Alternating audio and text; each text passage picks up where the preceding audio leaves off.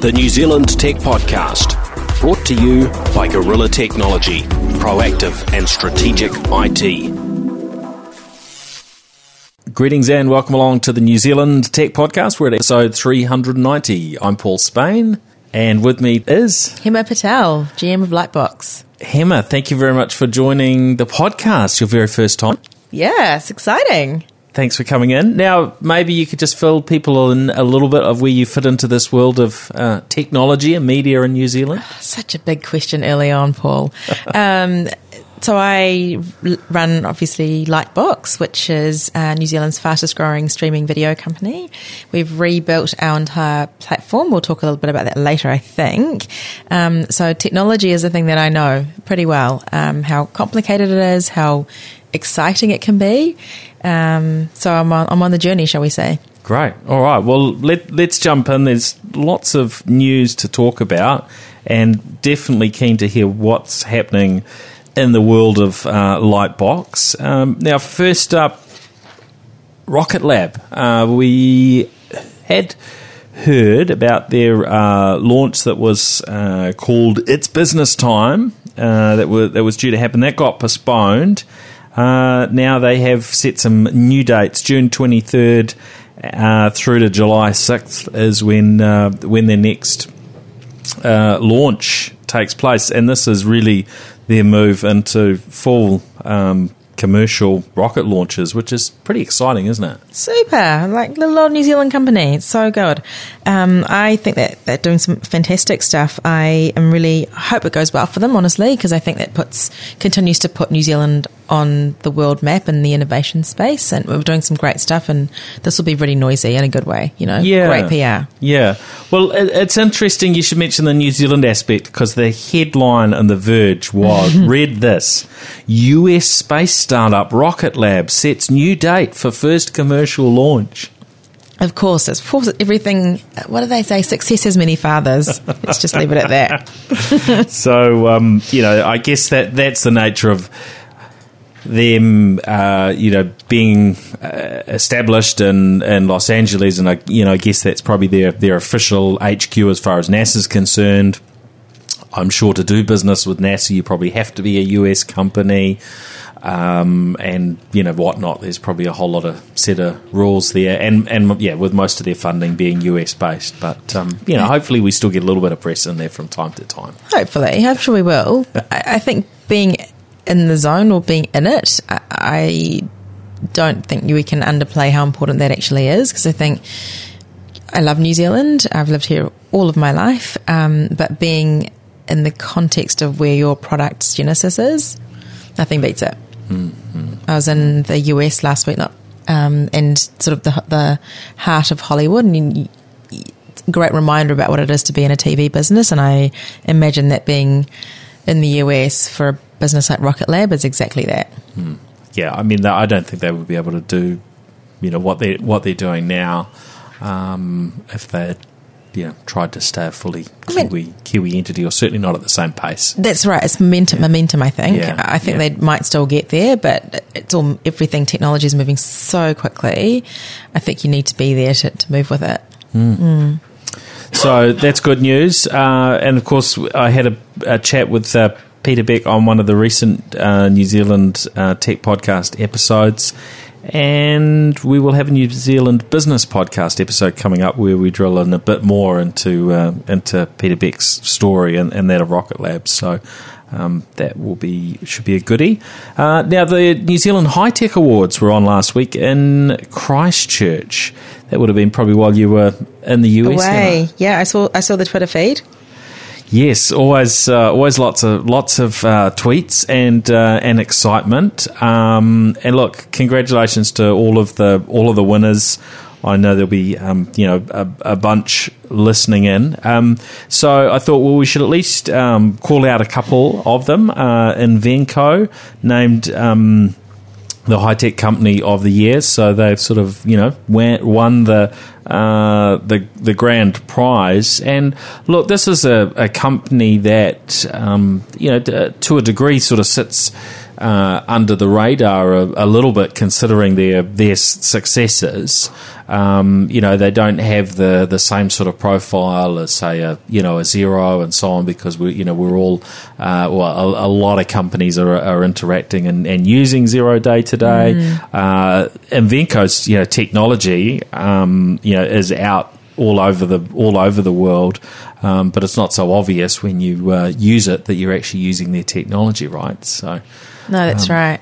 It's like not knowing who you're when you're buying a cup of coffee and knowing who your actual payment provider actually is in the background. It's that thing's a little bit of a thankless task, really, but actually there's probably quite a lot of scale to be gained when you think about the access to every single kind of business that has transactions. I think that the opportunity is huge.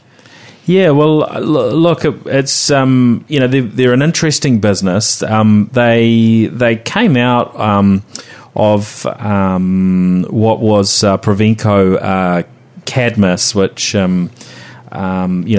acquired the retail automation business of Provenco Cadmus, and Sir Peter Mayer, who's been on the show before, and David Ritten, behind making that happen. But look, over the last sort of 8-9 years, they've been very, very successful at building up that self-service payment solutions business.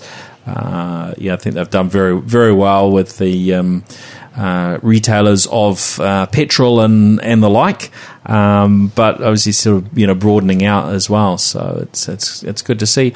And look, there is opportunity for innovation in this space, and I haven't had a close look at what they're doing. So we may have to have one of them on for a podcast. But one thing I came across in the US that may or may not have been their technology, but it was it just jumped out at me because it was sort of somewhat better use of payment terminal in a petrol station, right? Yeah, right. And I mean, so often though, if you go to sort of swipe your card to pay in a gas station, there have been problems, and it basically just sends you into the store. And even more so if you're on the other side of the world using a New Zealand credit card and it's asking for a zip code. Yes. And look, I've found a workaround that sometimes works is to put a 0 in front of your New Zealand,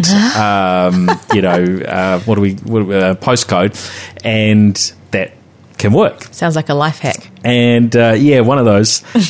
Anyway, I tried it on this machine, and I think it went through in this case, so I didn't need to go in. But what did come up was an ad offering me pizza. Excellent. On the spot. It was just like, what? I'm paying for my gas, and now you're telling me I can get pizza. And I can't remember whether it would deliver it to right where I was, but it was look, you can get some discount pizza right now while you're making this transaction. I was like, that's actually really genius use of, that interaction with me to upsell, sell me something else. So, it's kind of interesting. And I don't think it was from the on-site retailer. I think it was from one of the big pizza brands. Oh my gosh! And they were offering to sell me pizza on the spot. Yeah, I guess that's the kind of how do we come up against Uber Eats, right? I mean, it's just wow, it's interesting. So yes, but I'm certainly interested to learn a little bit more. So stay tuned. We'll see what we can do. Claudia Batten inducted into the New Zealand High Tech Hall of Fame. A bit of a legend in New Zealand tech circles for all of her work. Absolutely. Dexibit, they took out 2 awards, and have you read a little bit about what they're doing? So I find these guys really interesting, and I'm increasingly passionate about the use of data and technology. And when I think about this as a use case to go, well, actually, how do I actually understand who's coming in and out of my venue, what they're doing when they're there, and what the opportunities are for me to interact with them while they're there or draw them back in. It's huge. And I think big data is really topical for me, and it's a fantastic application of data in a way that people understand what the value of using that data is, and then you can plug your technology around that. I think it's I love it. I love the story, and I think that the potential of how they could roll this business out broadly is huge. Well deserved. Yeah, it is. And look, I think it's great that we have the high tech awards every year, because it really highlights those that are doing well that we often don't hear too much about. No. So look, I'll have to see whether we can set up some interviews and get some of the winners and finalists on the show, because we probably don't hear enough of their stories. You see the odd headline and bits and pieces, but look, there's some really inspiring work going on. And New Zealand, I think like in many areas, we often punch above our weight in the tech field, and I think that's so important to our future as a nation, that we really build on the successes of the past, and we keep doing more of this. I think just to sort of draw on this 1 second longer, but digs a bit in the National Gallery in London, like that's. I just can't believe how powerful that would be. I can't imagine how they're using that data in a good way, I would presume. Let's hope.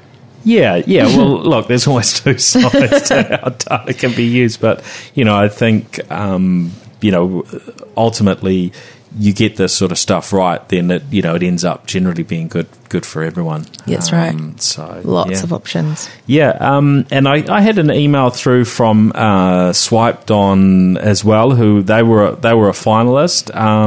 They're based out of Tauranga, but they're just in the process of opening an office in Boulder, Colorado. So.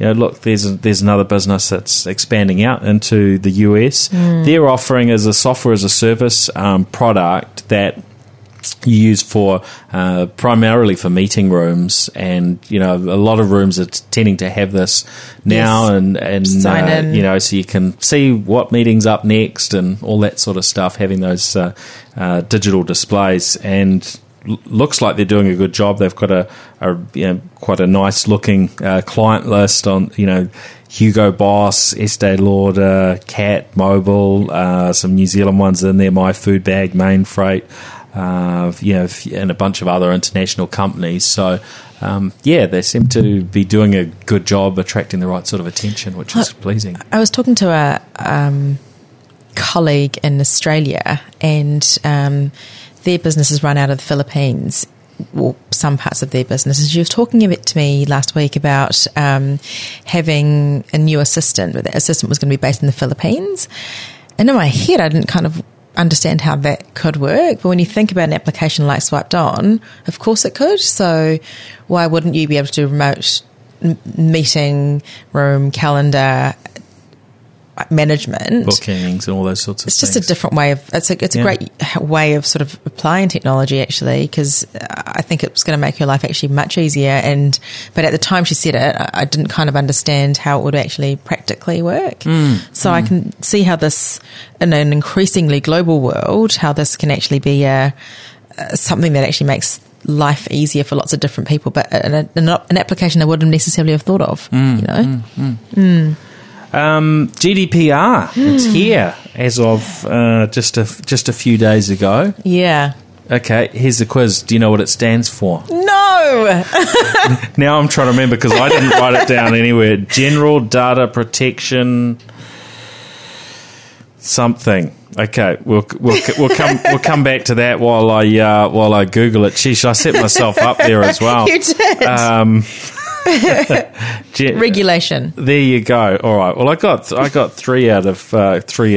It's not bad.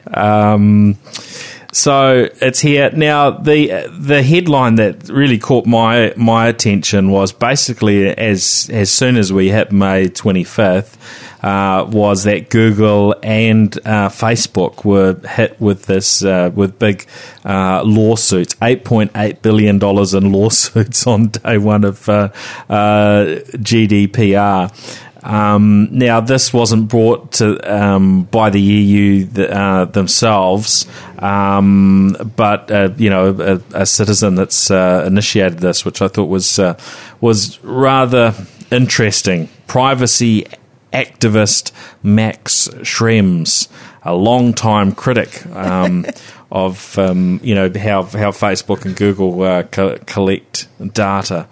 Do you think we're going to see a whole lot more lawsuits, or do you think it'll things will settle down and everyone will comply? Because people have been working for a long time to comply, and of course Google and Facebook, I think would feel pretty confident that they're complying with the rules as well. Hopefully, they're probably not trying to do an Uber and try and push the laws too far. I wouldn't have thought. No, and Facebook's had a little bit of a dress rehearsal on the global stage recently, so I think that they'll absolutely try and, or if not already, have their ducks in a row. But I think that, of course, we'll see more lawsuits, and whilst I wouldn't suggest that it's a license to print money, if a success in any one of these lawsuits is big money, so you'd have a crack, maybe. Yes. Now, on to autonomous cars, because there's always something around autonomous cars to talk about. And look, this week there were a few things that caught my attention. The first was Apple, and we've heard bits and pieces along the way, and of course Apple like to be quite secretive, and that's their prerogative. But of course, you can't keep everything secret, especially when you are Apple, because people tend to talk. And so it started out the rumours that Apple was working on developing their own self-driving vehicles, and then they fired a bunch of people and the team got sort of smaller, and it became clear that they were working on the software for autonomous vehicles or driverless cars, rather than rather than us expecting to see an Apple, the first Apple branded car, that we would likely see their technology in other vehicles. And so the update on that is that's come through is, look, that Apple, they worked pretty hard to establish partnerships, and this is what the New York Times have been reporting, with sort of the luxury end of the market, BMW and Mercedes-Benz being mentioned. They didn't manage to pull that off, but they have cut a deal apparently with Volkswagen. And so there will be a move forward with some new T6 transporter vans, and that are going to be made into self-driving shuttles for Apple employees. Is the way I'm reading it. So so self-driving shuttles for getting people around the place. Feels like a good first step, and if I think about both of those brands and where they've come from and what they aspire to be, feels like a natural kind of a partnership. I'm really interested to know how this goes, actually, because it's almost like who's going to do it first, and it might not be who we quite expected. So I guess it's a watching brief, right? Well, I mean, Google seem to be doing pretty well with their self-driving technology. Well, Waymo, which I guess doesn't sit under Google anymore; it sits under Alphabet. But yes. That's all on, and to the point that you will. If you're in Arizona later this year, then as a general member of the public, you'll be able to, fire up your Waymo app as you would fire up an Uber or equivalent type app today, and book an autonomous ride. So that's the word anyway. But of course, we've had all sorts of promises before. But it does seem as though the Waymo technology is very, very well developed now, and hopefully something that's safe. Now, talking about safety, Uber have announced that they're shutting down their Arizona operations, and of course that's where they had their accident in recent months, and they've just decided to pull the plug entirely on those operations in Arizona. They had effectively stopped them, but there was a chunk of staff that were employed in Arizona from the people that sit behind the steering wheels, not really driving, but supposedly, trying to keep a watch on things, through to other roles. But they've announced that they're shutting that down entirely. I think that, not to make light of this at all, but the user testing of driverless cars, I feel like we're going to see a little bit more of this, which is absolutely not making light of it. But mistakes happen, and technology fails sometimes. So it's quite for me, it sort of starts to turn into a little bit of an ethical argument as well. Pretty quickly after the technology one. I don't know. It'll happen. Well, there's a point at which you have to go from your virtual environments of testing to getting on the road. Yes, and even even with really, really, really good technology that's drives better than we do, there will be issues, right? Of course. And I guess the curious one here was, what's also come out in the last few days, around this accident that took place in Arizona, and it did, lead to somebody's death. So it's, a really sad situation. The other sort of details that are starting to come out from the investigations in the US here, I guess to me they highlight sort of two human elements. So the news that we've heard is that emergency braking in the self-driving vehicle was actually turned off. So there was an initial awareness of the driverless car system, aware of the person, wasn't quite sure exactly what it was, but it was captured about 6 seconds before impact, and the pedestrian was classified as an unknown object, then as a vehicle, then as a bicycle. But at 1.3 seconds before impact, it was determined that emergency braking was needed, but that had been disabled.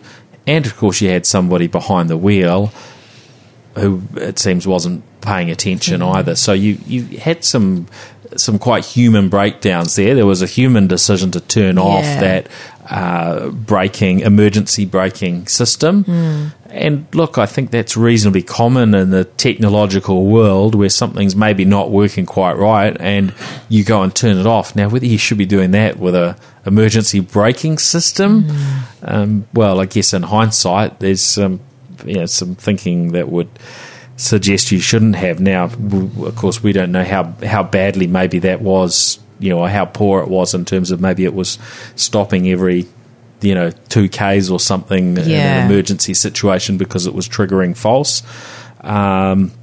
So there's that aspect, and then there's the human aspect of that there was supposed to be a safety driver sort of observing what's going on. But, of course, if you've been sitting in a vehicle that's driven, you've been in it for days or weeks or months and you've never, ever had to, do anything to sort of step in and put your foot on the brake or anything, eventually you're going to get to that point of maybe taking your eye off the ball for a little while, aren't you? That's right. Mistakes happen, software fails. There's a few it's a bit of an adventure to come, I think, still.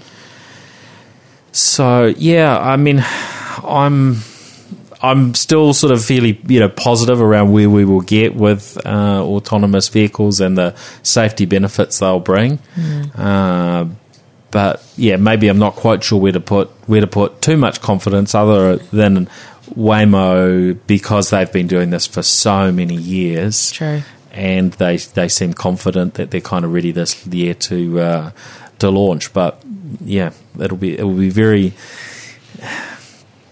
a very unusual situation that I don't think that we've really faced in technology before, where we're comparing one company versus another company on a very different metric, which is how many people does their technology kill? that's going to be a stat that they're looking at. At the moment, they've got the friendlier stat, which is in California, that these companies have to measure, which is what's the average distance that the autonomous vehicle has to go before a driver has to sort of step in and take control. And the stats aren't very good for any of them except for Waymo. But I mean, someone's going to put those numbers together, presumably, and sort of work out, well, how can you sell this technology? It kills more people than Waymo or something. Oh, well, it's half the price. I mean, I don't know. Exactly, how, right? That's the ethical bit. How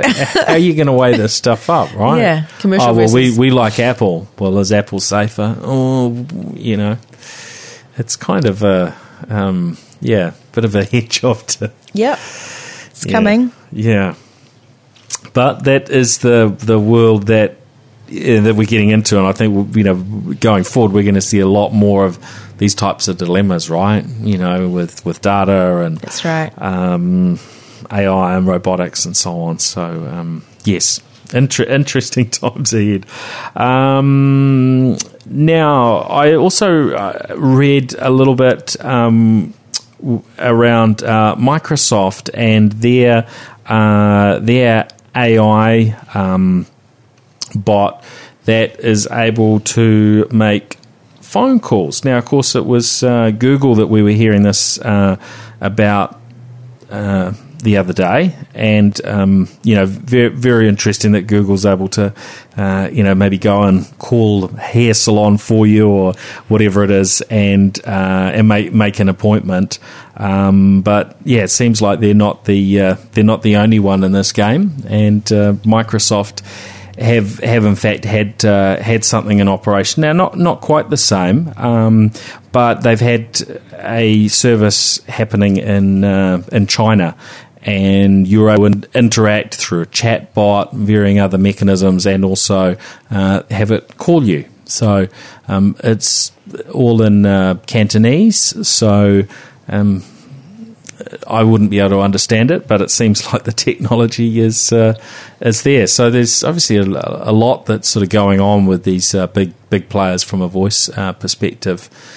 Some of which we just aren't hearing about. No, but it's if you think about those two sort of fairly significant announcements within weeks of each other, for me, I just this is AI is moving very, very quickly, and these are great examples of how quickly it will move.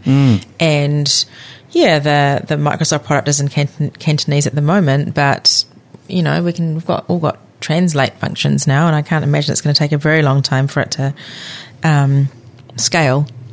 And it's kind of exciting. This one's kind of fun for me versus the autonomous cars. One that there's not human lives at risk necessarily, but also you can see how this would be a really useful technology as well, and very accessible to lots of people very quickly. I'm really excited about it. I saw that the Google demonstration whenever it was a few weeks ago, not personally, but on the internet, and it was just amazing. So I don't know. This one's good for me. Yeah, and look, there's probably all sorts of possibilities that we could start imagining, but I think ultimately there will be benefits for everyone out of this technology, and we'll just have to keep a watch on some of the more nefarious uses for this sort of tech. Right, I was chatting to someone the other day actually around the Obama videos that were out recently that were basically completely synthesized and had him saying a bunch of stuff. Now, he was also used in some of the earlier demos, which would be going back at least a year, but they were sort of they were very clearly labelled as look, this is a demo of the technology and so on.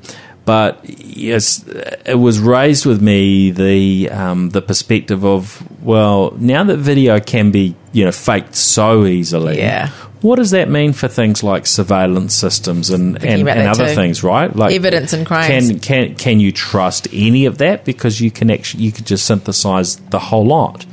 Is this really us speaking, or is this a bot that's worked out how many ums and ahs I do, and fed them in along with some other bits and pieces, and it's heard, it's got our voices, and away it goes. It'd certainly be possible in the not too distant future, I think. Yeah, but probably quite possible now, actually. The nefarious use of machine learning, it's going to be a very different world in a few years' time. Yes, so, you can imagine, so, political type scenarios, somebody's got a recording of somebody saying, Maybe we go back to good old-fashioned lie detector tests. I don't know. Actually, there must be. That's a new area that we haven't investigated. That's probably an area where they could, take it to a next level, because those lie detector pretty sort basic. of technology, pretty simple, yes. right? So I would think that you apply a bit of AI that looks at facial, looks at a whole lot of different things. You could probably actually get that. Right up to and I don't know what the percentage is for lie detectors, except that that people can pass them, so or can trick them. So yes, that could be a new business. Oh, watch the space.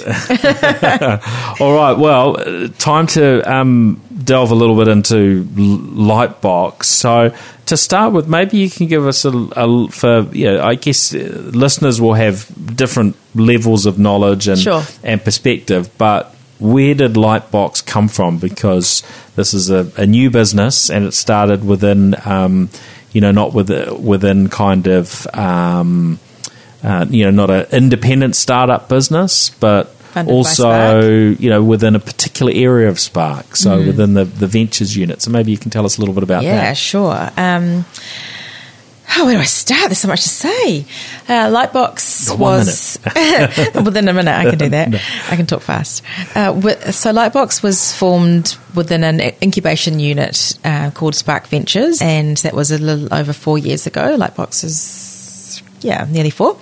And the idea was that we'd set up a separate sort of area where businesses like ours could be created relatively freely, using new technologies such as lean and agile, not sort of weighed down by the incumbent or a telecom at the time's technology stack. Just move fast and do some new stuff. That was the brief. And so we were very lucky in that we had a greenfields opportunity to start a brand new business with the sort of safety net of Big Spark, as we had referred to it at the time, sort of assuring us up for success. So we've been nearly, like I said, nearly 4 years in business. We're a very close number 2 behind Netflix in New Zealand. In that time, I no longer have to explain what I do for a job, because I think people now understand a little bit about what Lightbox does. Oh, absolutely. Which is great, because trying to explain what you did before Netflix was even in the country, that was a little bit of a challenge. So that's sort of what we do. It's TV on the internet. I don't like the word streaming, because people have different, mixed connotations about what that actually means. So we're at about in excess of 300,000 customers now. We are available with Spark. We're available without Spark. We're going from strength to strength. Now, as part of Spark, is it called Spark Ventures now? Because it was Telecom Digital Ventures to start with, right? TDV, and now it's Spark Ventures. Is that right? Yes. So, who were the other entities that were, that came out of the Ventures unit as well? Skinny Mobile, Big Pipe Broadband, Curious, who is the big data business, and most recently Internet of Things. So there's and Morepork. Sorry, I forgot one. So relatively new businesses and adjacent revenue streams doing some new stuff in Spark, and all those businesses still exist. So I think that it's a good thing. Yeah, that's certainly a good sign, as long as they're doing okay. Yeah. Because with these sorts of things, you also have to know, well, when do you kill something off? Yep. that hasn't worked as well. So now you talk about the customer base. That's a big customer base to have. 300,000. Now, when you mention that figure, is that how many people have got access? Is it how many people, use it regularly? Because I remember, that you get access to it by, having a Spark internet connection, right, without having to pay. But, of course, a lot of people will have that and they don't necessarily get around to using it and trying it out. Yeah, so just to give you an indication, we relaunched our platform a week and a half ago, and 75% of that, over 300,000 have re-logged in. So to give you a sort of sense of the effect, level of activity of our customers, I was pretty happy with that. That's great. Some of the other 25% never will, and hopefully most of them will. We haven't done any marketing yet, so when they see the new stuff, I'm sure they'll be very excited about it, and it'll compel them to sign in again. Yeah. Now the changes that you've brought with this update, and look, I've had it update on my TV. Phone. Is it on Apple TV? Yep. It's on Apple TV. PlayStation. PlayStation, not on Xbox. Not yet. Okay. I had that question come across Twitter yesterday, actually. When are you coming onto Xbox? So I guess people are kind of, that haven't had a good look yet, or maybe they're not using Lightbox, will be curious. What's this update all about? Does it make it any more compelling, for people? And I guess that's probably the first thing in terms of what's there. Well, I hope so. It was a lot of work for nothing otherwise. So Lightbox, as it stood, was one product. We've relaunched ourselves as 3 different products. Without sort of going on about it too much, we've introduced the ability to download content and view it later. So we've already had some people, actual customers, do that, and they've loved it. And this I guess it's that sort of feature will be one of the things that's driven the underlying sort of technology changes to enable these new capabilities. Yeah, right? We didn't have a lot of flexibility with our previous vendor, and our new vendor has given us lots of flexibility. So the ability to download is a really important one. The ability to download movies is the other thing that we also do. And when I think about other businesses in the market, I'm not sure that anyone does all of those things yet. It's not quite true because Netflix does do download on movies, but we have new release movies. So again, sort of trying to differentiate, be relevant for our customers, but really taking on feedback. Actually, we've had, when you've got sort of 3.5 years of learning on below your belt, I think that you can know that you can take some pretty measured risks, I suppose, and we'll see. Yeah, we've had some amazing numbers in the first week, so I can only imagine what the next few weeks will bring. So, yeah, look, the idea of being able to download the content, I've certainly used it on Netflix and probably with Amazon as well. Yeah, and look, there are some scenarios where that's really really useful. It's because it's actually nice to be able to go offline for a time too. So there are some, holiday type situations and things like that. And, we're starting obviously to get internet on flights, but it doesn't really handle, streaming content very very well. So that's really handy. Now you've also got the, I was going to call it Netflix Kids, the Lightbox kids piece. Yes. Tell us a little bit about that and how that works, because there's, it's going to be a little bit challenging to make these things work. What's the approach you've taken? So when we started on our journey, we knew there was a gap in the market for kids' content. Well, at the time, what happened? There was a couple of things that happened. I think TV3 closed down their second, Channel 4, I think it was called. I think Sky stopped doing one of their kids' TV channels. I can't remember what that was called as well. But there's a few things that happen in the market, and we saw the opportunity and thought, actually, we can do something here. Again, we went to our customers and said, look, what do you guys think? What do you want? And clear feedback was, when I've got my child watching YouTube, I don't necessarily know what they're up to. Wouldn't it be great if you could make it safe and secure for my kids? And so that's exactly what we've done. We've got a separate area which, just looks a bit different, but actually you can lock your children in. It sounds a bit weird, with a PIN number. And so when you've got a 3-year-old, a 4-year-old, I have a 5-year-old, and if he's using the iPad, I know that I can set the pin, and he's only ever going to be able to watch G-rated content. Right. And does Netflix do anything like that? They have enforced profiles, so you can say I'm a kid's profile, and within that kid's profile you can watch all kids' content, and you can sort of select the rating. Yeah. So they do a similar thing. Yeah, I've never looked at the sort of the lockdown piece of that one. I don't know if but they it was certainly very clear in your communications that you could sort of you could quite easily pin lock. I don't know when Netflix comes up. Yeah, my son, he will choose his profile because that's got what he's interested in anyway. So I've never been curious around. Could I lock it down so that youngster can look at other content. So. Yeah, and I'm sure myself being a parent, I would never attest to the idea of leaving my child with an iPad for any extended period of time. But if I was going to do that, you'd feel very comfortable doing that because I know it's content that he can easily scroll and he won't see anything he shouldn't see. Yeah. Oh, that's good.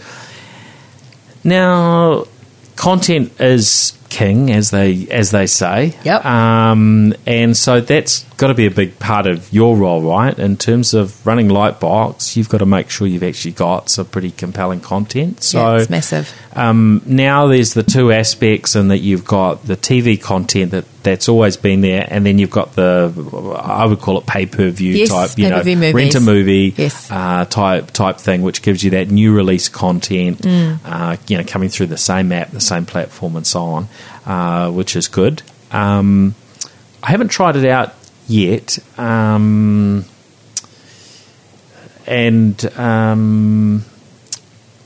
I'll explain the technical details about that.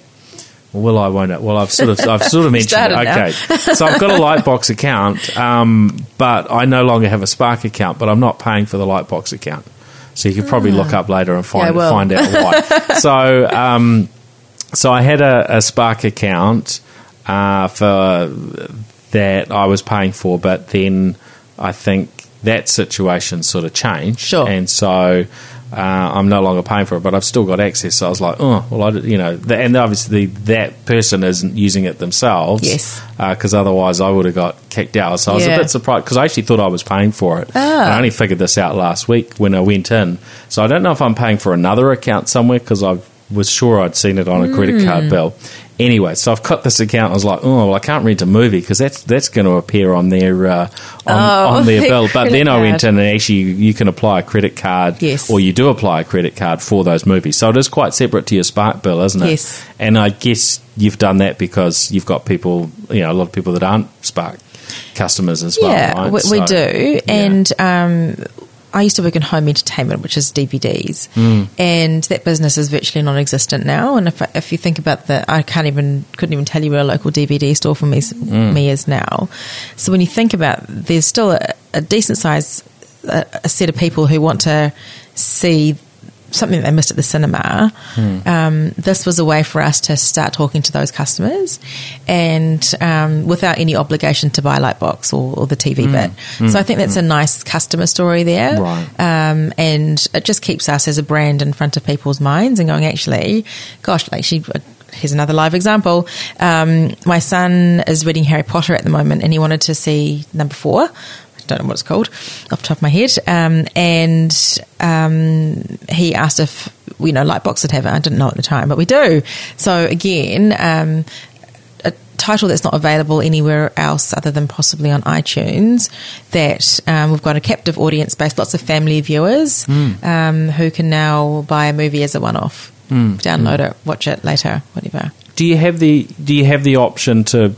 So you have the option to own it as well as to rent it? Not to own it. Not to own it. We did look at that. Yeah. It's not a huge demand for it in New Zealand. There is a demand for kids' movies. Yeah. That's kind of it. Yeah. Lots of people threw away their DVDs over the last few years because they take up just so much storage space, and so I think that indicates the ability to access movies kind of when you need them. Yeah. I think people are willing to do that. Okay. Now, around getting the content, I'm kind of keen to hear about your, travels around the world to acquire this content. What does that look like? What are the shows that you go to? I've been reading a little bit about these things recently. It's the fun part. Where I attended LA screenings last week, actually, and that's when all of the Hollywood studios showcase their new shows for the coming year. It's just incredibly valuable to sort of see what products being made, what your competitors will have as well, because we won't win everything, and just kind of feel. We talked earlier in the podcast about being where things are with Rocket Labs and NASA. For me, being in Hollywood for a week, knowing where TV is made and sort of all the thought that goes in behind that, nothing like it. So that was awesome. And so I've got a very clear idea of the kinds of shows we'd like to buy. You start to know your audience pretty quickly as well. So we know what our audience has liked. A Handmaid's Tale has been an incredibly popular show for us. The Good Doctor, which is a medical drama, has also done very, very well. So we're sort of thinking about what we learned about how those shows performed for us to inform how we will buy more shows, which kind of implied in there is the data piece. So because we're a digital platform, we know we don't know who our customers are other than by their email address. We absolutely know what they're watching, and then thinking about how we feed more content to those guys. We're looking at a recommendation solution.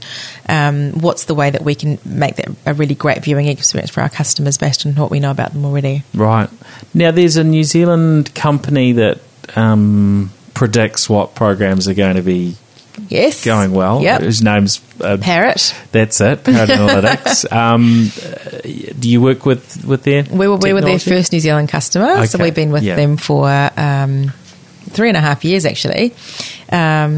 Amazing. So so that's a great help in what you do. Yeah, it is, and it's it's sort of the leading edge technology at the time. It certainly was, and it's helped us to understand what's performing in the market. So it takes a very market facing view.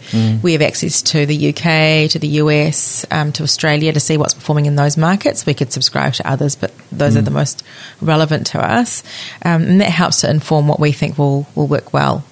Yeah. Oh, that's good. Now, this is sort of a little bit away from what you do, but you talked about there was an event in Europe actually. What's the one that you go to in Europe? What's that? Oh, MIPCOM. Right. Yes, yeah. Yep. So it's an international conference, and that's sort of the second sort of big event that buyers go to choose content. So LA screening is predominantly Hollywood studios. Everybody else, including the Hollywood studios, then go to Cannes, and again, it's a huge sales conference. We're seeing more of their new stuff, and everybody's there. I think there were 13,000 attendees last year, so it's a huge market.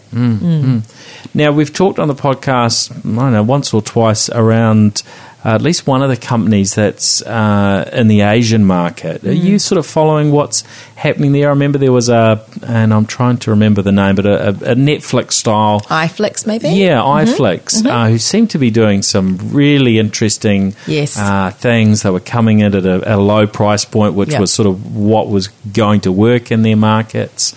In a bunch of economies that you wouldn't expect people to be able to pay the same as what we do. What have you noticed in those markets? So Mark Britt, who's the CEO of iFlix, is really a really interesting guy. His focus has been around cracking Asia, and Asia is not a country. It's many, many different countries, lots of diverse cultures, lots of languages spoken, and not always a high disposable income. So putting all of those forces together, I think if someone can crack Asia, that's a fantastic thing. So the most recent thing that I think that iFlix are doing, and I'm going to probably remember the details wrong, but they're offering a ad-supported free version of their product in some territories, some countries, and which is interesting because it's iFlix hasn't had ads to date, but if you think about them wanting to be in more homes in Asia, if advertising allows them to be in homes but offer their product free, that's not a bad thing, It allows you to compete with free-to-air TV, doesn't it? Yeah, that's right. Yeah, and it's providing access to those households. Not all those households have broadband either, so again, trying to find compelling reasons to attract those customers. Everyone, like pay TV is much easier to access in some of those regions than broadband. And sometimes it's a pirated version of pay TV. Sometimes I've it noticed is in some locations. Yeah, but again, that's why it's a bit of a stroke of genius making it available free. I think because actually, when it's free and it's great quality, why would you try and pirate it? Yeah, Yeah. So it's they're doing some really smart things. That's great. They've got a load of venture capital funding as well, so I would hope they'll be putting that to good use. Well, look, it's great, especially with New Zealand being a smaller market, a smaller economy, being able to look and see what's going on in other markets, and there obviously you want to cherry pick the things that are working well and that make sense for New Zealand, right? Sure do. Yeah. So we've launched some new stuff. And now it's about how do we keep evolving as the market evolves, and there's lots of challenging things to come. Will Amazon come into New Zealand in a big way? If so, when? Because they have a video service as well. So I think there's lots of things, really interesting things shaking up in the content world. Yeah. Oh, that's exciting. Now, Bright Cove, that's the new technology platform that you're utilising. Yes. Am I right that Bright Cove gets used for sports streaming as well in some places? They do have a live platform, yep. Yeah. So they did some of the boxing, they do Tennis Australia, they might even do Cricket Australia. They've got a few live sort of things going on around the place. Right. Yeah. Now, you're probably not quite ready to make any announcements down that track. Is there anything more you can tell us about moving into sport? We've got the Rugby World Cup, right? So Spark does, and we're having a conversation at the moment to go, well, what is the right platform for that? Is it Bright Cove? Is it another vendor? We're sort of just figuring out. Live isn't a thing that we've ever done before as Lightbox, and it's got a few challenges, hasn't it? Yeah, but it was also an impending deadline, right? So which vendor is going to help us get to that impending deadline as quickly as possible, with a very, very reliable service with broad coverage across all of New Zealand. Those are the things that are sort of absolutely top of mind for us at the moment. Well, good luck with that. I'm hoping you get it right, because there'll be a lot of people throwing stones if you don't. Yeah, there already are some stones, big ones. Haven't broken the windows just yet, but we're keeping an eye on them. I think it's risky, but I think the payoff can be huge as well. And we want to do it, just execute it brilliantly. So we'll just see how we go. Yeah, how hard do you think that's actually going to be? Because we've talked about Sky many times on this podcast, and it's fair to say thrown a few stones at some of their failings. How hard do you think that will be to sort of get an offering that's really cohesive, is going to work well, and I guess you've got some users who have just got poor broadband, right? Yeah, so for them, it'll be about. I've got a specialist team, right? So if anybody can do it, they can. There's also the what if the internet breaks element, because that's a bit that we can't control actually, and that's why the partnership with TVNZ allows us to have some games broadcast free to air, including the final, hopefully. And so I think we absolutely recognise that there's a risk that things do break, and so we'll mitigate those as best we can. So if it all falls over, we can just watch it all free on TVNZ. I didn't say free. I did say TVNZ. Okay. Well, there we go. Nice try, Paul. Well, thank you, Hema. That's been really good. Cool. To learn a little bit about what's happening in the Lightbox world, and to hear a few of your opinions on the other topics of the day. Yeah, no, I'm very opinionated, so thank you for having me. It's been really fun, actually. Good stuff. Now, where do people track you down online? You're on Twitter? Yep, Hema Patel is my Twitter handle. Okay. Obviously on LinkedIn as well, and I'm not very active on Facebook, but I am there somewhere. Might be hard to find. Good. But LinkedIn and Twitter is definitely where you'll find me. Excellent. Oh, that's great. Well, and people can find me on the same sort of places. Paul Spain on Twitter and Facebook and LinkedIn too. Thanks everybody for listening in, and we'll catch you again next week. See ya. The New Zealand Tech Podcast, brought to you by Gorilla Technology, proactive and strategic IT.